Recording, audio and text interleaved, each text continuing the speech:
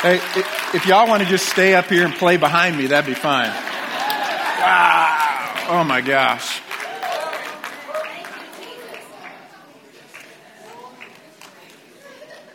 So I was asked earlier, so Pastor Fisher, do you sing? Nah, yeah. Compared to what? Not like that. Oh my gosh. Isn't that beautiful? Doesn't that give you just a beautiful picture of, just imagine when we are finally in the presence of the Lord and there are choirs of angels and it's just deafening. It's just deafening. Thank you. That was just such a beautiful gift. That was a gift to our church. Thank you.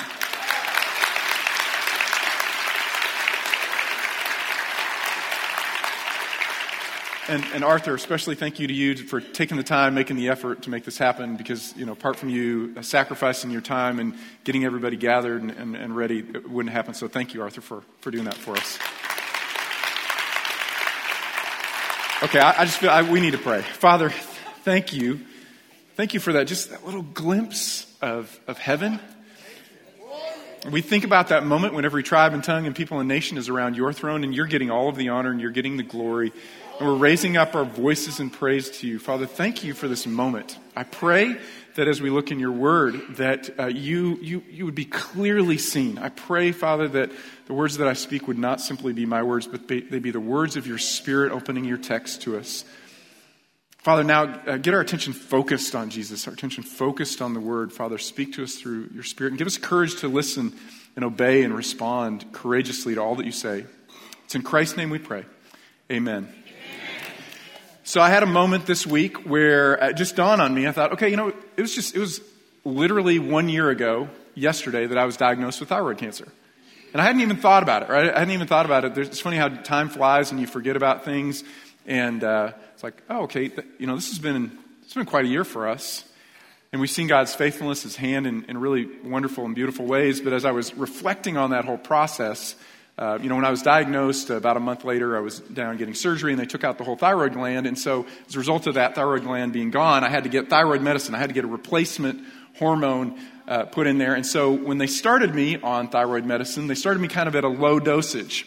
And I figured that out because, remember, I was raised in New York, so I love cold weather, right? I like snow, I like icy rain. I just love it when it's cold. And I remember at one point I was sitting in my office and I had a down coat on and I was freezing, right? I'm like, okay, something's not right with my body here because I was just like bone cold and I couldn't get warm and I had a heater next to me and like I'm always hot. And so, I called my doctor. I go, something just doesn't feel right. And so I went back and she increased my medicine once and then she increased my medicine again, right? She's trying to get me up to the right level. And at one point I was sitting with her and I said, I understand how you set these levels is you've got a range, right? And the range is based on averages of different people. But you need to understand something. I run hot. Right? Like if you're going to put me somewhere, park me on the high end of the scale because I got lots of energy and I don't want to be down here. I run hot, right? So she said, okay, Brian, she laughed at me. She goes, okay. But you need to understand that if I give you too much medicine, you're going to start to have heart palpitations, right? Your heart's going to get out of rhythm. It will run too fast. And I looked it up. It's called arrhythmia, right? It can run too fast. It can run too slow. It can skip a beat. And she said, I don't want to put you into arrhythmia. So I got to get you in the right window here so your heart doesn't get out of rhythm. And I thought, why waste cancer and not get an illustration out of it? Right? What an incredible metaphor for us. Sometimes our heart gets out of rhythm with the Lord. Why is that? Because we put something other than Jesus in the center of our lives. Worship is the center of our lives. And when something other than our love for Christ, putting our affections on Him, becomes the center, all of life gets out of rhythm, right? If your physical heart is out of rhythm, all of life is out of rhythm. If your spiritual heart is out of rhythm, your life is out of rhythm. And so what God does for us is He gives us habits, practices that puts our heart back in rhythm. So if you're not there yet, I want you to turn to Leviticus chapter 23. And if the pages are stuck together, right, because you haven't opened it in quite a while, you just look on the table of contents and start turning right. Leviticus 23. One of the things that we've noticed as we've been digging through the Pentateuch is it's all about Israel, and there's not really anything that's really that special about Israel. In and of themselves, They're not special. Right? They're not a big nation. They're not a powerful nation. They don't have a great military. They don't have a lot of wealth. In fact, at this point in time, they don't even have any land. And the land that God's going to bring them into grows rocks. Right? There's nothing inherently special about Israel. God says to Israel, what makes you special is me. What makes you special is your relationship with me. And when I'm at the very center of your life, then your life is different. It's special. It's different from all of the other nations around you. And so what God did for them is he gave them a place for worship and he gave them a practice of worship. The place was the tabernacle. The tabernacle was a tent. It was called a tent of meeting. And when the people were traveling through the wilderness, the tent went ahead of them. They weren't leading, they were following. But they were following a pillar of cloud and a pillar of fire. They were following the presence of God. But then when God said stop, they would pitch the tent and they would build their entire community around the tabernacle, right? Worship was the physical center of their community. Right? So he gave them a place, but he also gave them a practice. And he said to them, this is how I want you to worship. Don't worship me how you want to worship me. Worship how I want to be worshiped.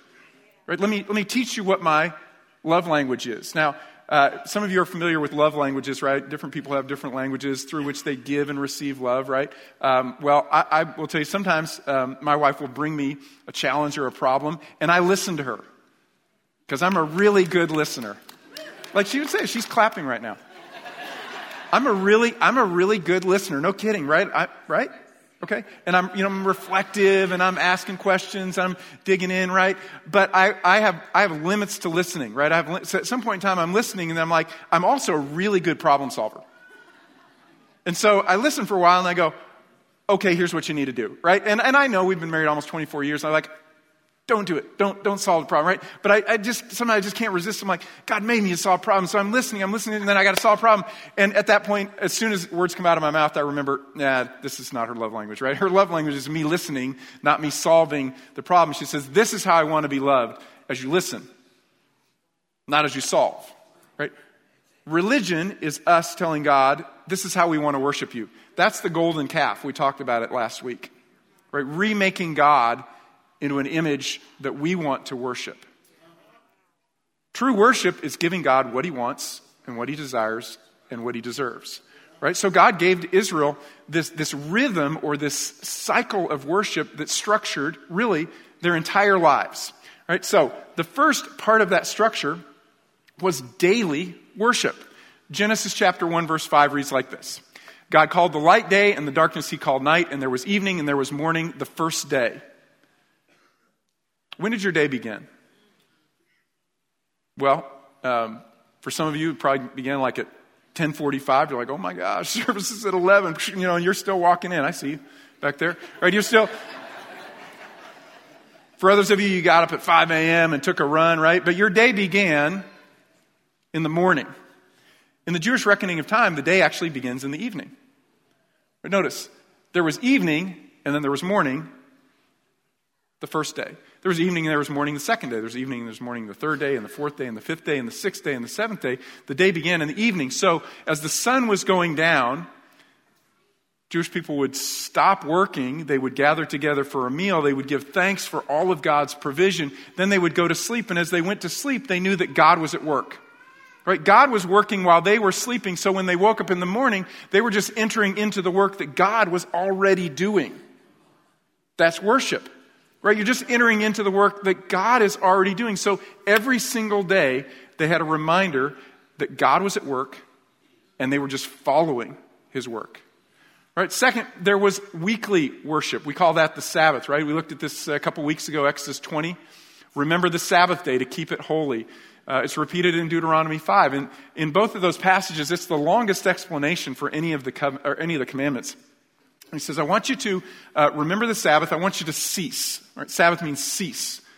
Cease from your labors on that day. And he gave him a reason. He said, the reason is because God ceased. Right? God labored for 6 days and he entered into this cycle of work and rest. For 6 days God worked and the seventh day God rested. And why did God rest? Because he was exhausted, right? No. God doesn't get tired. God didn't stop because he was tired. He stopped to give us a pattern for life. And to remind us every time we stop, we're remembering God is the creator of all things. and we are entering into his blessing of creation and all that he has given us. He gives a different reason, actually, though, in Deuteronomy chapter 5, right? The second giving of the Ten Commandments, Deuteronomy 5, he says, I want you to labor for 6 days and then I want you to rest on the seventh day because you're not slaves.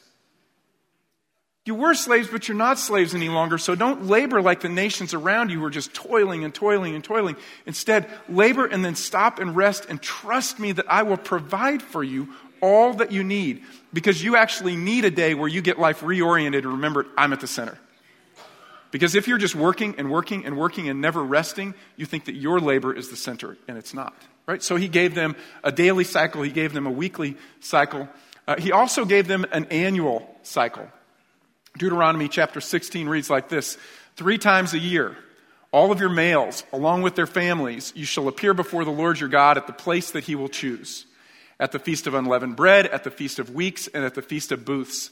They shall not appear before the Lord empty-handed. So 3 times a year they had to come. There were 3, in a sense, clusters of worship time. There were 3 in the early spring. And then about 5 weeks later, 7 weeks later, there was another feast. Late spring, early summer, and then in the fall, there were 3 more feasts. Now, I'm going to show you a chart. Please don't feel like, man, I got to write this down, because we'll post it online. It's all good. Or I can email it to you. I just wanted to give you a sense of how their year was structured, right? So sometime in April, there was Passover. And then immediately following Passover the next day, you had unleavened bread and then first fruits. Then there was a gap of 50 days, Pentecost, the long hot days of summer. And then in the fall, trumpets, atonement, and booths all occurred together. So if you're in the book of Leviticus, I want to walk through these real quickly, right? Leviticus chapter 23. So I knew you'd be disappointed if we didn't dig into Leviticus today. All right, so Leviticus 23, let's read in verse 4. It says, these are the appointed times of the Lord, the holy convocations, which you shall proclaim at the times appointed for them. In other words, this is how I want you to worship me. In the first month, on the 14th day of the month, at twilight is the Lord's Passover. Passover was the first festival, because their life as a nation began with redemption. They were slaves, and God said, now I'm going to take you out of slavery, and I'm going to bring you into freedom. Right? You were slaves of sin, you were slaves of death, you were slaves of Egypt, and now I'm going to redeem you. I want you to take a lamb, and I want you to slaughter that lamb and put its blood on the doorposts and across the lintel of the house. And then when the angel of death passes through and he punishes people for their sins, you will not be punished, because a substitute offering has been given in your place. And so what marked the very first of the year was this reminder that they were a redeemed people. Right? They were redeemed people. The next festival that occurred was unleavened bread. Look at verse 6. Then on the 15th day of the same month, there's the feast of unleavened bread to the Lord. For 7 days you shall eat unleavened bread. On the first day you shall have a holy convocation. You shall not do any laborious work. But for 7 days you shall present an offering by fire to the Lord. On the 7th day is a holy convocation. You shall do no laborious work. So they ate unleavened bread. Why? It was a reminder. When God says, I'm going to redeem you, man, it happened, right? It happened fast. So fast your bread won't even have time to rise. So for 7 days, you're going to be remembering God's rescue. And then in later years, they began to mark it as a day of purification. Right? God made a break from slavery, but also from sin.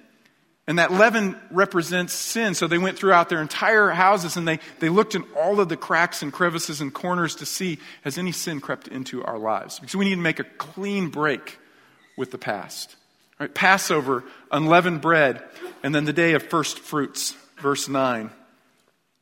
Then the Lord spoke to Moses, saying, speak to the sons of Israel and say to them, when you enter the land to which I am going to give to you and to reap its harvest, then you shall bring in the sheaf of the first fruits of your harvest to the priest, right? So this is the first fruits of the first grain, which was barley.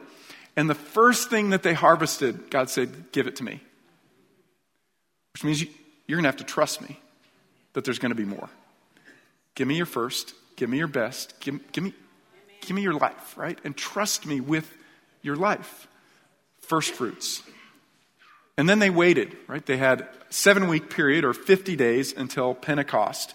Chapter 23 and verse 15. It says, you shall count for yourselves from the day after the Sabbath, from the day when you brought in the sheaf of the wave offering, there shall be 7 complete Sabbaths. You shall count 50 days to the day after the seventh Sabbath, then you shall present a new grain offering to the Lord. So it was the end of the spring harvest, the beginning of the wheat harvest, but it also later marked for them the giving of the law.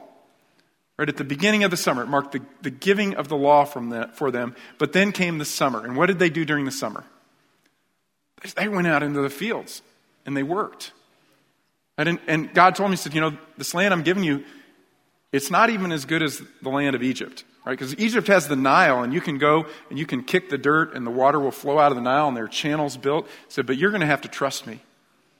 You're going to have to trust me that I'll bring the right amount of rain at the right season, then I'll bring the sun at the right time, and you're going to have to go through your fields, and you have to pull up the rocks, and you're going to have to plant, and you have to labor, and you have to do it through the summer.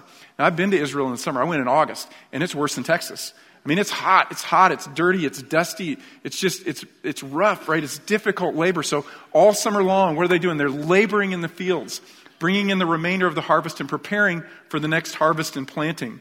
Read with me verse 22, Leviticus 23. It says, when you reap the harvest of your land, moreover, you shall not reap to the very corners of your field, nor gather the gleaning of your harvest. You are to leave them for the needy and the alien, because I'm the Lord your God. Right? So as you're laboring in the field and you're preparing, don't take everything out of the field. Leave some for the poor and for the needy, so that when you plant your field, there will be an abundance, not just for you, but for others.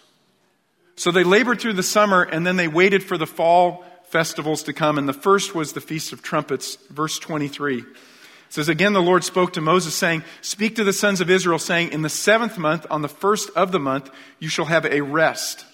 A reminder by blowing of trumpets, a holy convocation. You shall not do any laborious work, but you shall present an offering by fire to the Lord. Okay, one day, blow the trumpets, because in 10 days, you're going to have the Day of Atonement. And you need to get ready to repent.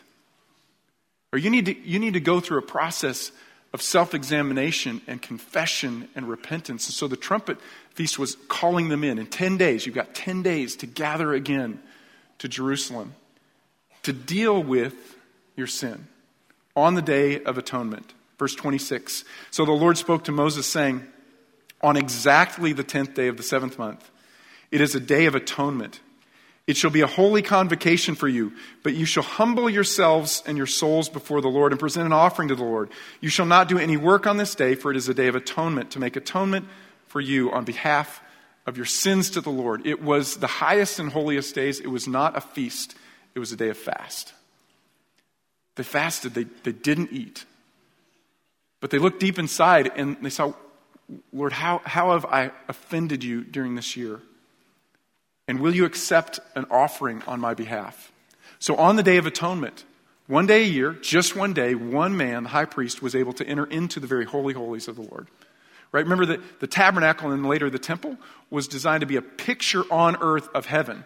The Holy of Holies was designed to be a picture on earth of the throne room of God. The Ark of the Covenant was God's throne, so to speak. So God would sit upon his throne, and on the lid of the throne there were cherubim formed, because in heaven the cherubim surround the throne of God and they guard and protect the holiness of God. And so God would take his seat upon the throne, and as he sat on the Ark of the Covenant, right above the covenant, it was called the mercy seat, and he would look down upon his people, and what he would see inside of the ark were 3 items. He would see Aaron's rod that budded, he would see a jar of manna, and he would see a copy of the 10 Commandments, all 3 of which reminded him that his people were rebellious. Right?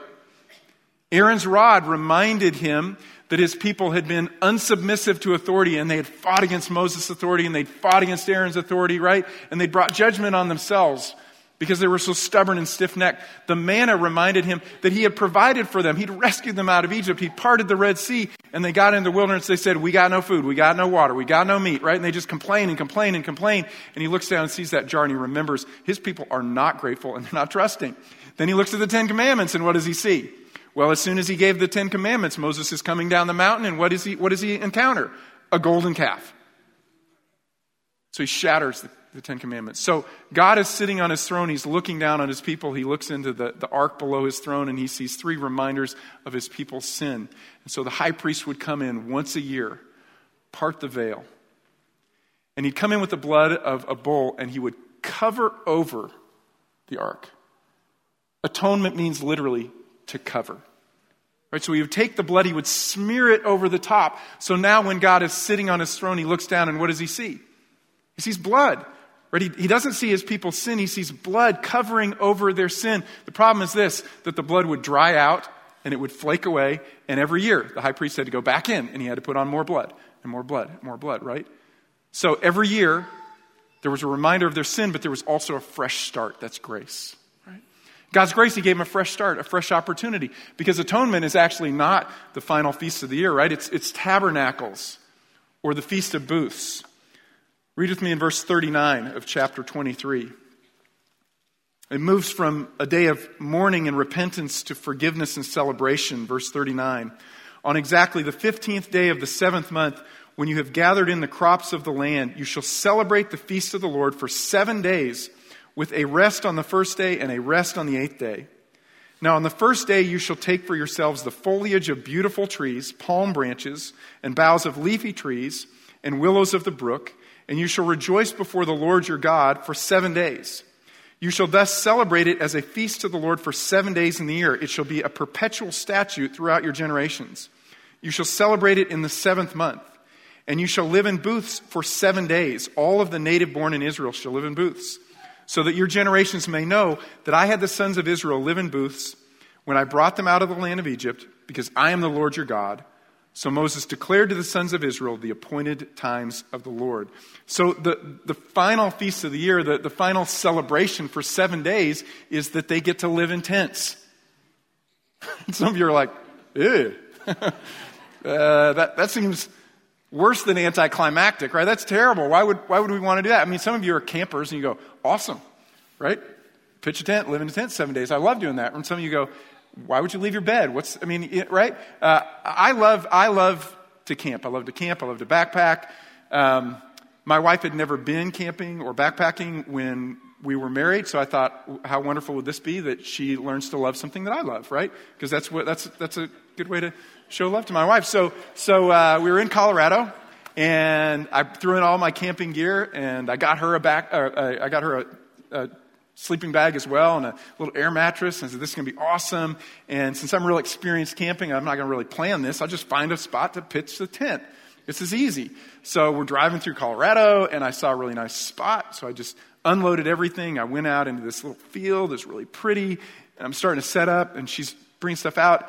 And I'm not kidding. It's like horses with wings, where the mosquitoes were just huge. And they're just attacking, right? And we had spray, but it was just like, right? So I have the tent entirely set up, and we're being just completely devoured.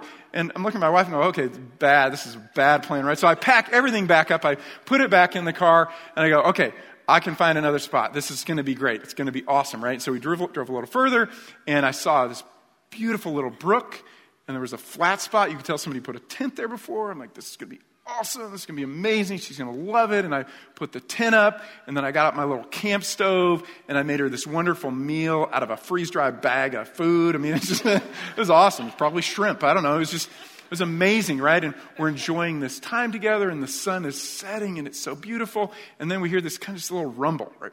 This truck is driving by the road, just, a little short ways away from it, driving up.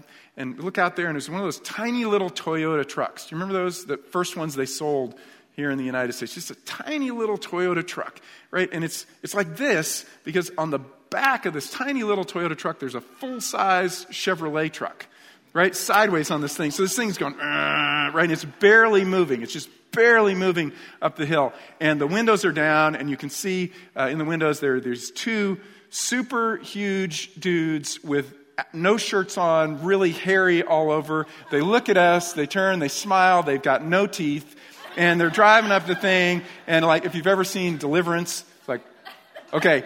And I look at I could just see in her face, she goes, they're going to kill us in our tent, right? We're going to fall asleep, and they're going to murder us. They're going to slaughter us. And it's just, I'm thinking, oh, this is terrible. This is not good, right? She didn't sleep at all. That was our first and our last camping experience, right? So you read this, you go, tents, what's up with that? Well, okay, here's the deal. It's in Israel, this is the perfect time of year, right? The weather is perfect. The mosquitoes are gone. The harvest has come in.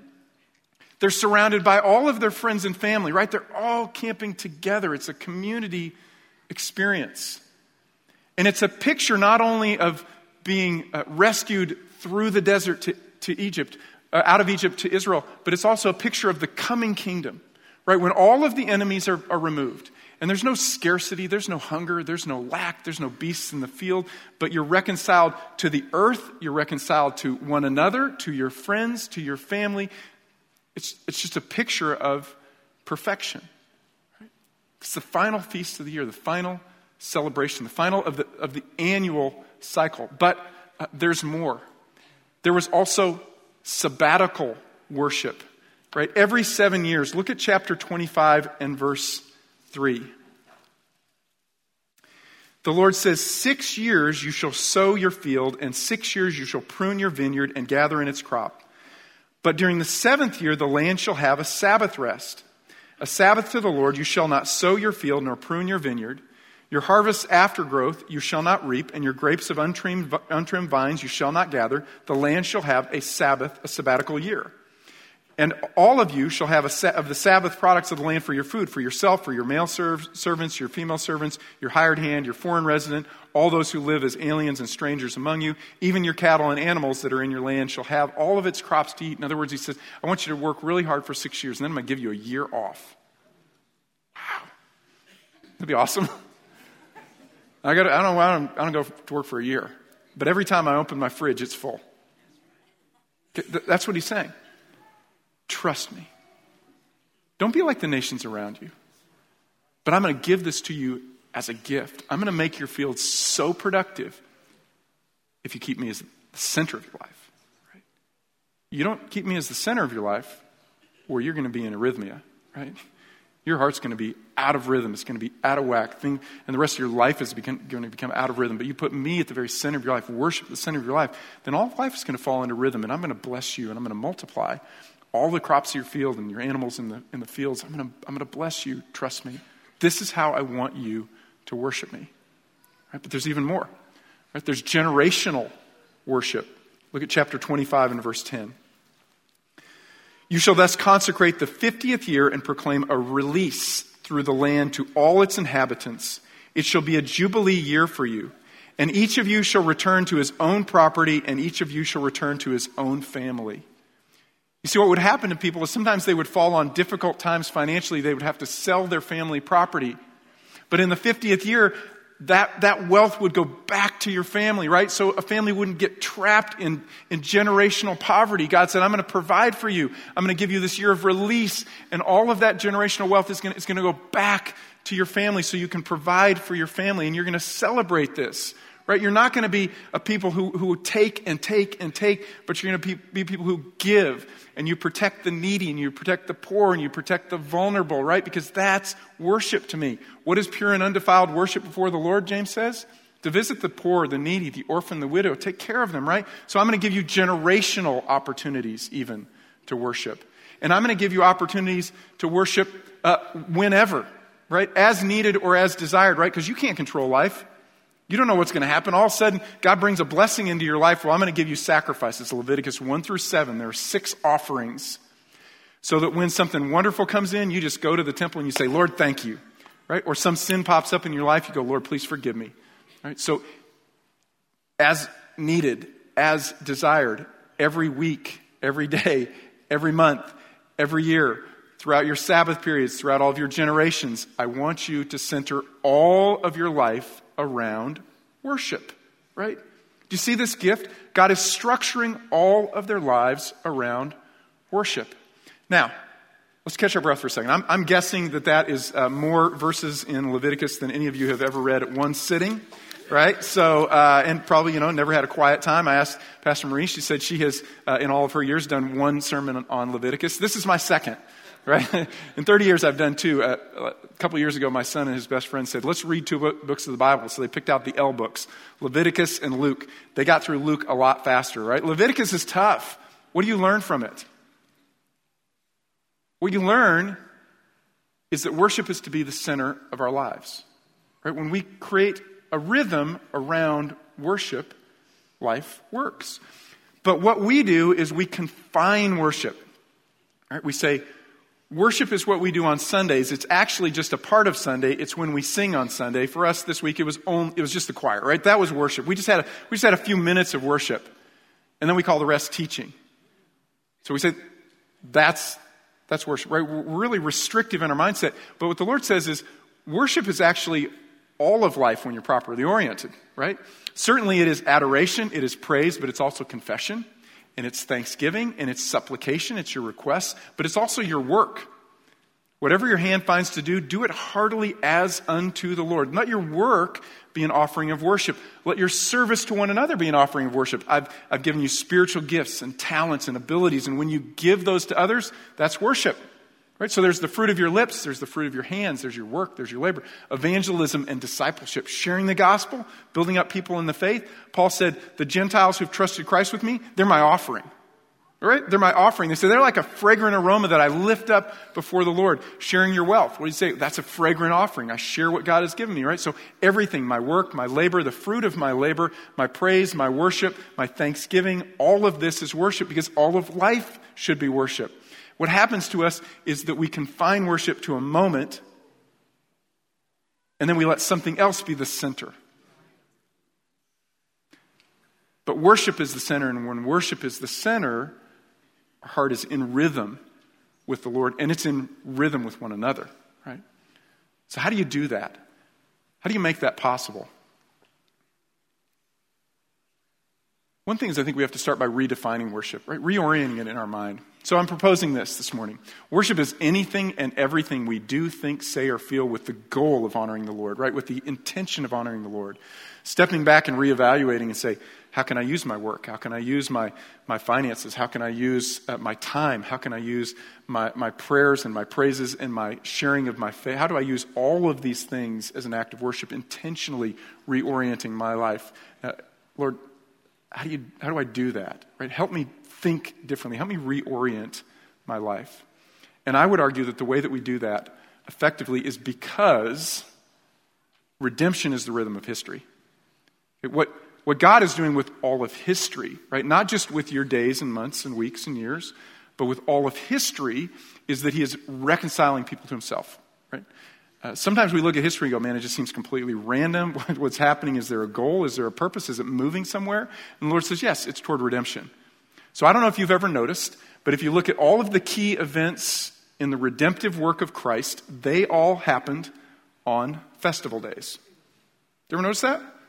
Right? So God gave Israel the festivals to orient their lives around worship, but God is also using all of the festivals to create a structure for all of redemptive history. When was Jesus crucified? On what festival?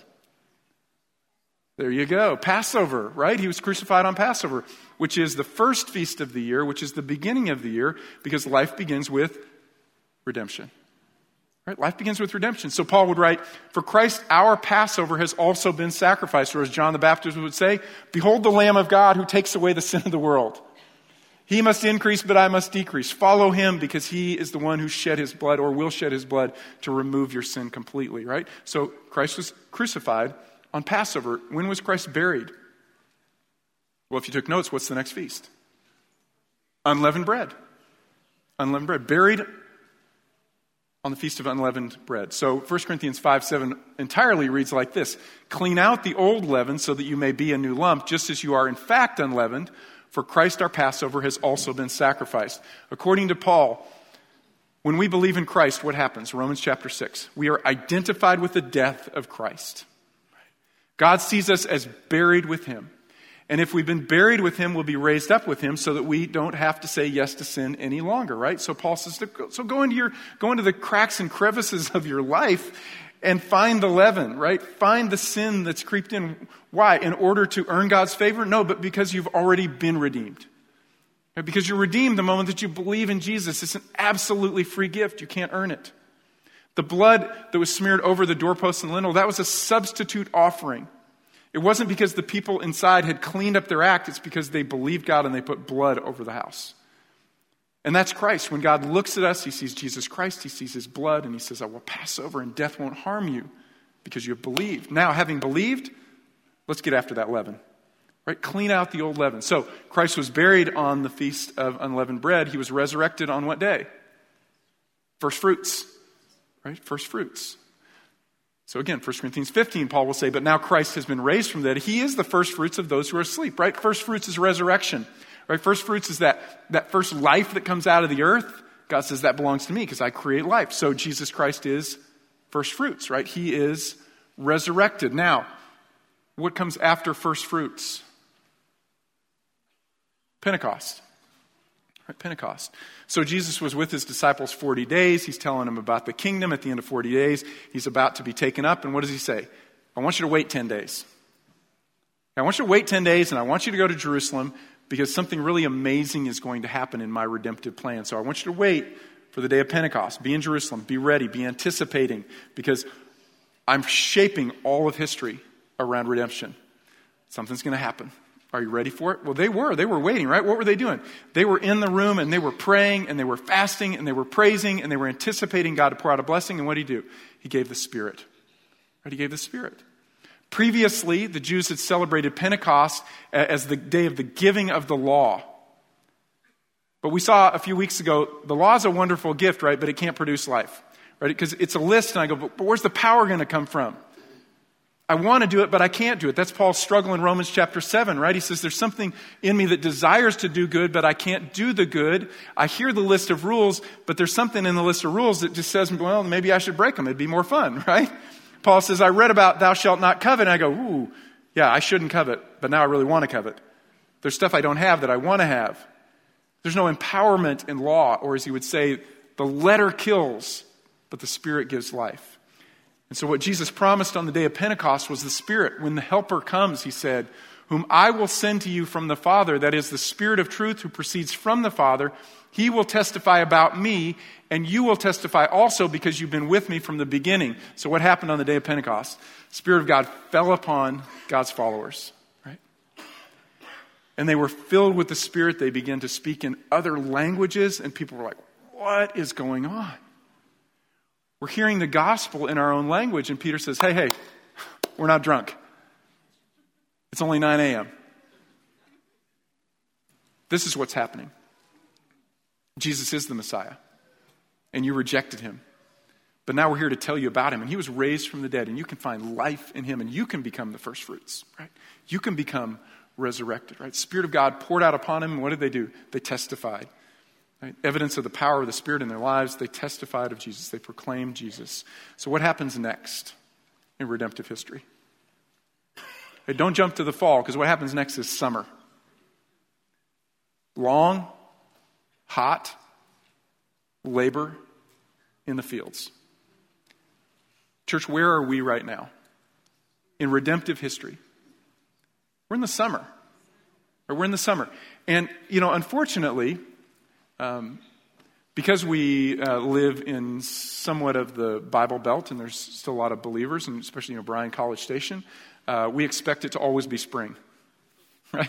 We expect people are always going to treat us nice, and they're always going to be respectful, and they'll always speak nicely about Jesus. But that's not the history of the church. The history of the church is persecution and suffering. It's long, hot days living in the summer. And what were the Jews called to do in those long, hot days? Get into the fields, right? Pick up the rocks. Provide on the fringe for those who need to eat. Bring in the rest of the harvest. This is what Jesus said. Lift up your eyes to the harvest, right? Look at these fields. They're white. They're ready. They're ripe. What do we do, church, while we are waiting? Bring in the harvest. Church, what are we called to do? Well, put Jesus at the very center of our lives and worship and then go witness. So, Peter will say in 2 Peter 3 verse 9, the Lord is not slow about his promise, as some count slowness, but he is patient toward you, not wishing for any to perish, but for all to come to repentance. Right before that, Peter has said, I hear the buzz, and the buzz is this. Where's the coming of the Lord? When is he going to put all things right? When do we get to jump to tabernacles? Right? I'm waiting, and we're struggling, we're suffering. He says, don't count it a strange thing when you undergo suffering and persecution. Right? That's normal. That's normal. If they hated me, they're going to hate you. So while you're waiting and while you're struggling, while you're suffering, while you're laboring in the fields, remember, I'm not slow, I'm patient. I'm not slow, I'm patient. Why am I patient? Because I don't want anyone to perish. So church, what do?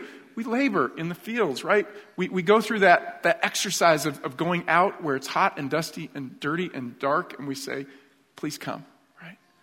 Please come. And we don't know when summer's going to end. Man, especially around here.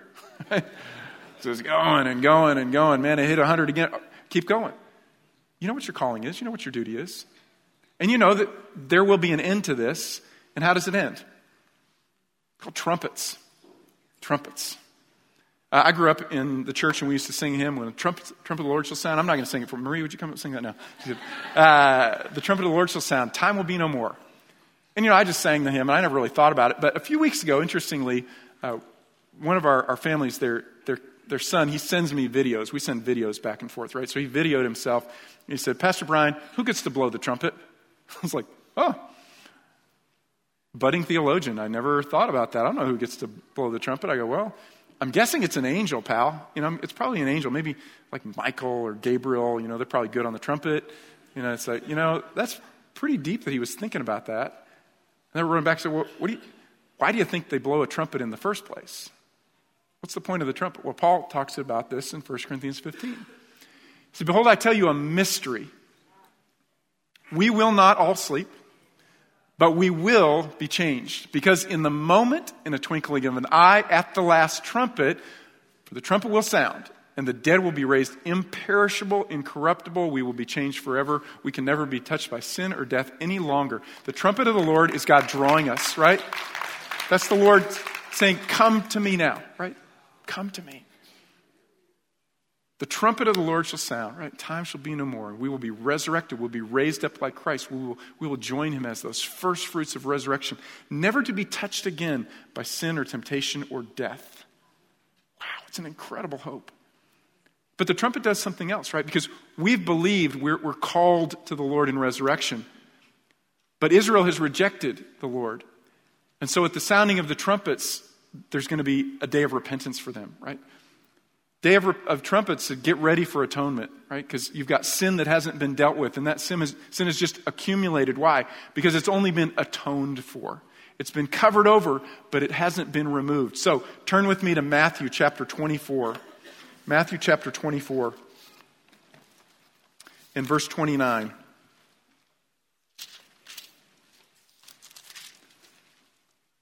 Matthew 24, verse 29. But immediately after the tribulation of those days, the sun will be darkened and the moon will not give its light and the stars will fall from the sky and the powers of the heavens will be shaken. And then the sign of the Son of Man will appear in the sky and then all of the tribes of the earth will mourn and they will see the Son of Man coming on the clouds of the sky with great power and with great glory. And he will send forth his angels with a great trumpet and they will gather together his elect from the four winds from one end of the sky to the other. He will gather them together. And we're told there will be a day of national repentance from Israel because they will realize we rejected the one who paid for our sins, and they'll turn and believe in Jesus. Zechariah 12 verse 10, they will look on me whom they have pierced, and they will mourn for him as one mourns for an only son, and they will weep bitterly over him like the bitter weeping over a firstborn. Who is that? That's Jesus, people. Zechariah was talking about Jesus. He said they're going to look on me whom they have pierced, and they will mourn because the day of atonement is a day of mourning. And they'll realize they rejected the one who could remove their sins, right? Not just cover it over and not just postpone the judgment so that a high priest would have to come in again and offer another sacrifice and smear the blood over again. But no, Jesus would, as he says in Hebrews, he would enter into a holy place not made with hands, right? Not an earthly temple, not an earthly tabernacle, but instead he would enter into the very throne room of God, and he wouldn't bring the blood of bulls and goats, but he'd bring his own blood. And his own blood would be so perfect that the Father would say, that's enough. I only need one sacrifice, full, final, complete for every man and woman and child of every tribe and tongue and people and nation of every time that's ever lived on the face of the earth. That's all that I need. Paid for in Jesus, right? Paid for in Jesus. And having received atonement, right, we have one more moment. It's called tabernacles, right? And what's the point of the tabernacle? God living with man, right? That's the point. Why did God say, I'm going to give you a tent and then later I'm going to give you a temple? He said, I want to be your God. I want you to be my people. And I want to dwell among you. I want to dwell among you. So where's the tabernacle? Well, it's interesting. In John chapter 1, John wrote this. He said, the Word became flesh and then dwelt among us. And we saw his glory, glories of the only begotten from the Father, full of grace and truth. And you read that, you go, what does that have to do with tabernacles? What the word for dwelt in Greek literally is, he will tabernacle among us. Okay? The Word became flesh and pitched his tent in our midst. Because God took on human flesh. So while Jesus was living on earth, God was dwelling among men, right? God in human flesh. But then Jesus departed, and he sent his Spirit. So where's the tabernacle now? Not a trick question. Tabernacle now is right there, right? Men and women, we are the dwelling place of God. 1 Corinthians 3, verse 6, Paul says, the Spirit of God dwells in you. Then Ephesians 4, he goes on and says, it's not just in you personally, individually, but actually all of us together are being built into a dwelling place of God together in the Spirit. So you are the temple and we are the temple. Right? We are the temple. And we're becoming, hopefully, this beautiful picture. Thank you, New Jerusalem Missionary Baptist Church, for joining us today. Of men and women from every tribe, tongue, people, and nation, and denomination, and background. Right?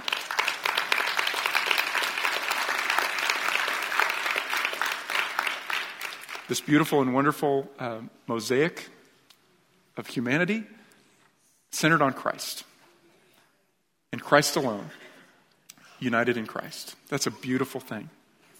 And then we're told, there's going to be one more day of tabernacles. And that's when God will come again and he will dwell on earth. And he will send New Jerusalem. Right? Remade. Heaven actually comes to earth, right? We don't go to heaven, right? You know that? Heaven comes to earth, and it comes down in the form of New Jerusalem, and there are men and women from every tribe and tongue and people and nation gathered there, and God says, now I will dwell among men and women, and I will be their God, and they will be my people. And in that day, time shall be no more.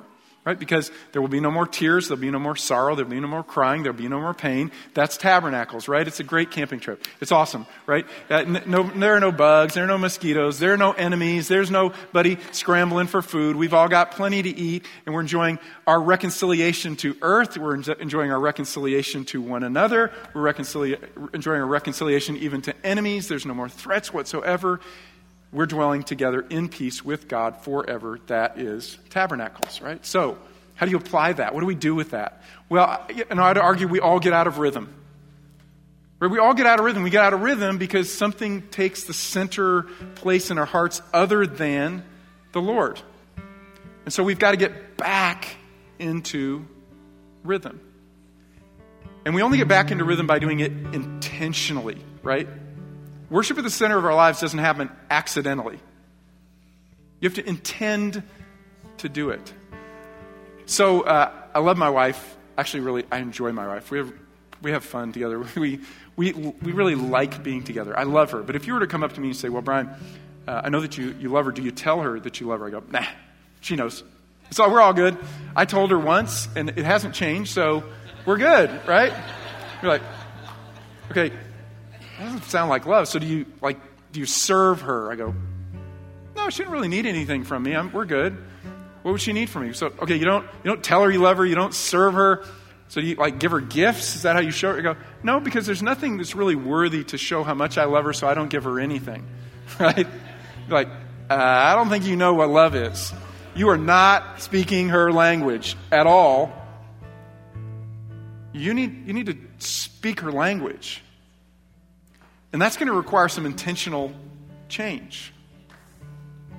So I'm going to give you an assignment. It's a really simple assignment. I think maybe 30 minutes is what it's going to take you. I want you to get out a piece of paper, and I want you don't have to do 30 minutes now. Sorry, if that was confusing, right? You can do it later, but I don't want you to delay this. I want you to write out all of the activities of your life.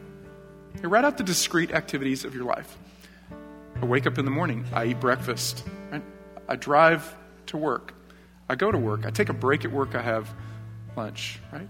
I go for a run. I go for a walk. I spend time with my grandkids, spend time with my kids, right?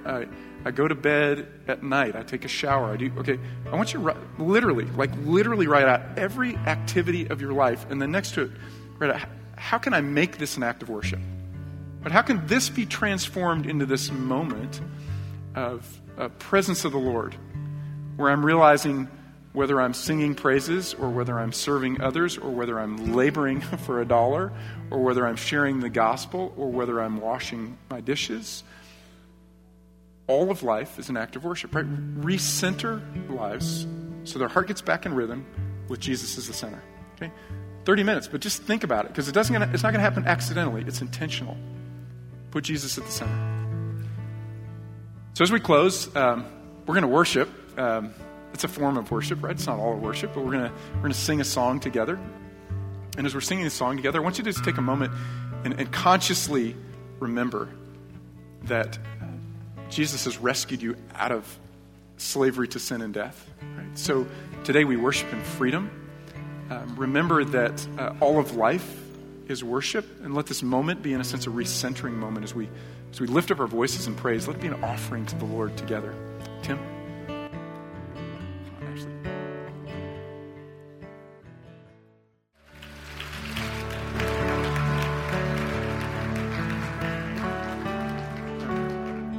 Praise out. It's a blessing.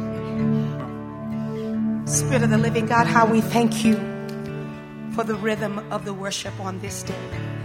How we thank you for this encounter. How we thank you for how we feel your love in this place. How we thank you that you're showing us that it's neither male nor female. It's neither black nor white, but it is your Holy Spirit that's living among us. God, thank you for Pastor Brian. Thank you for his beautiful wife. And thank you for our brothers and sisters in this place. We pray this in the power and in the authority of your Holy Spirit. In Jesus' name. Amen. And every believer shouted, Amen. Amen. All right. You guys are dismissed. Have a great week. Be the church. Be the church this week, right? Center all of your life around worship and be the church. We'll see you guys next week.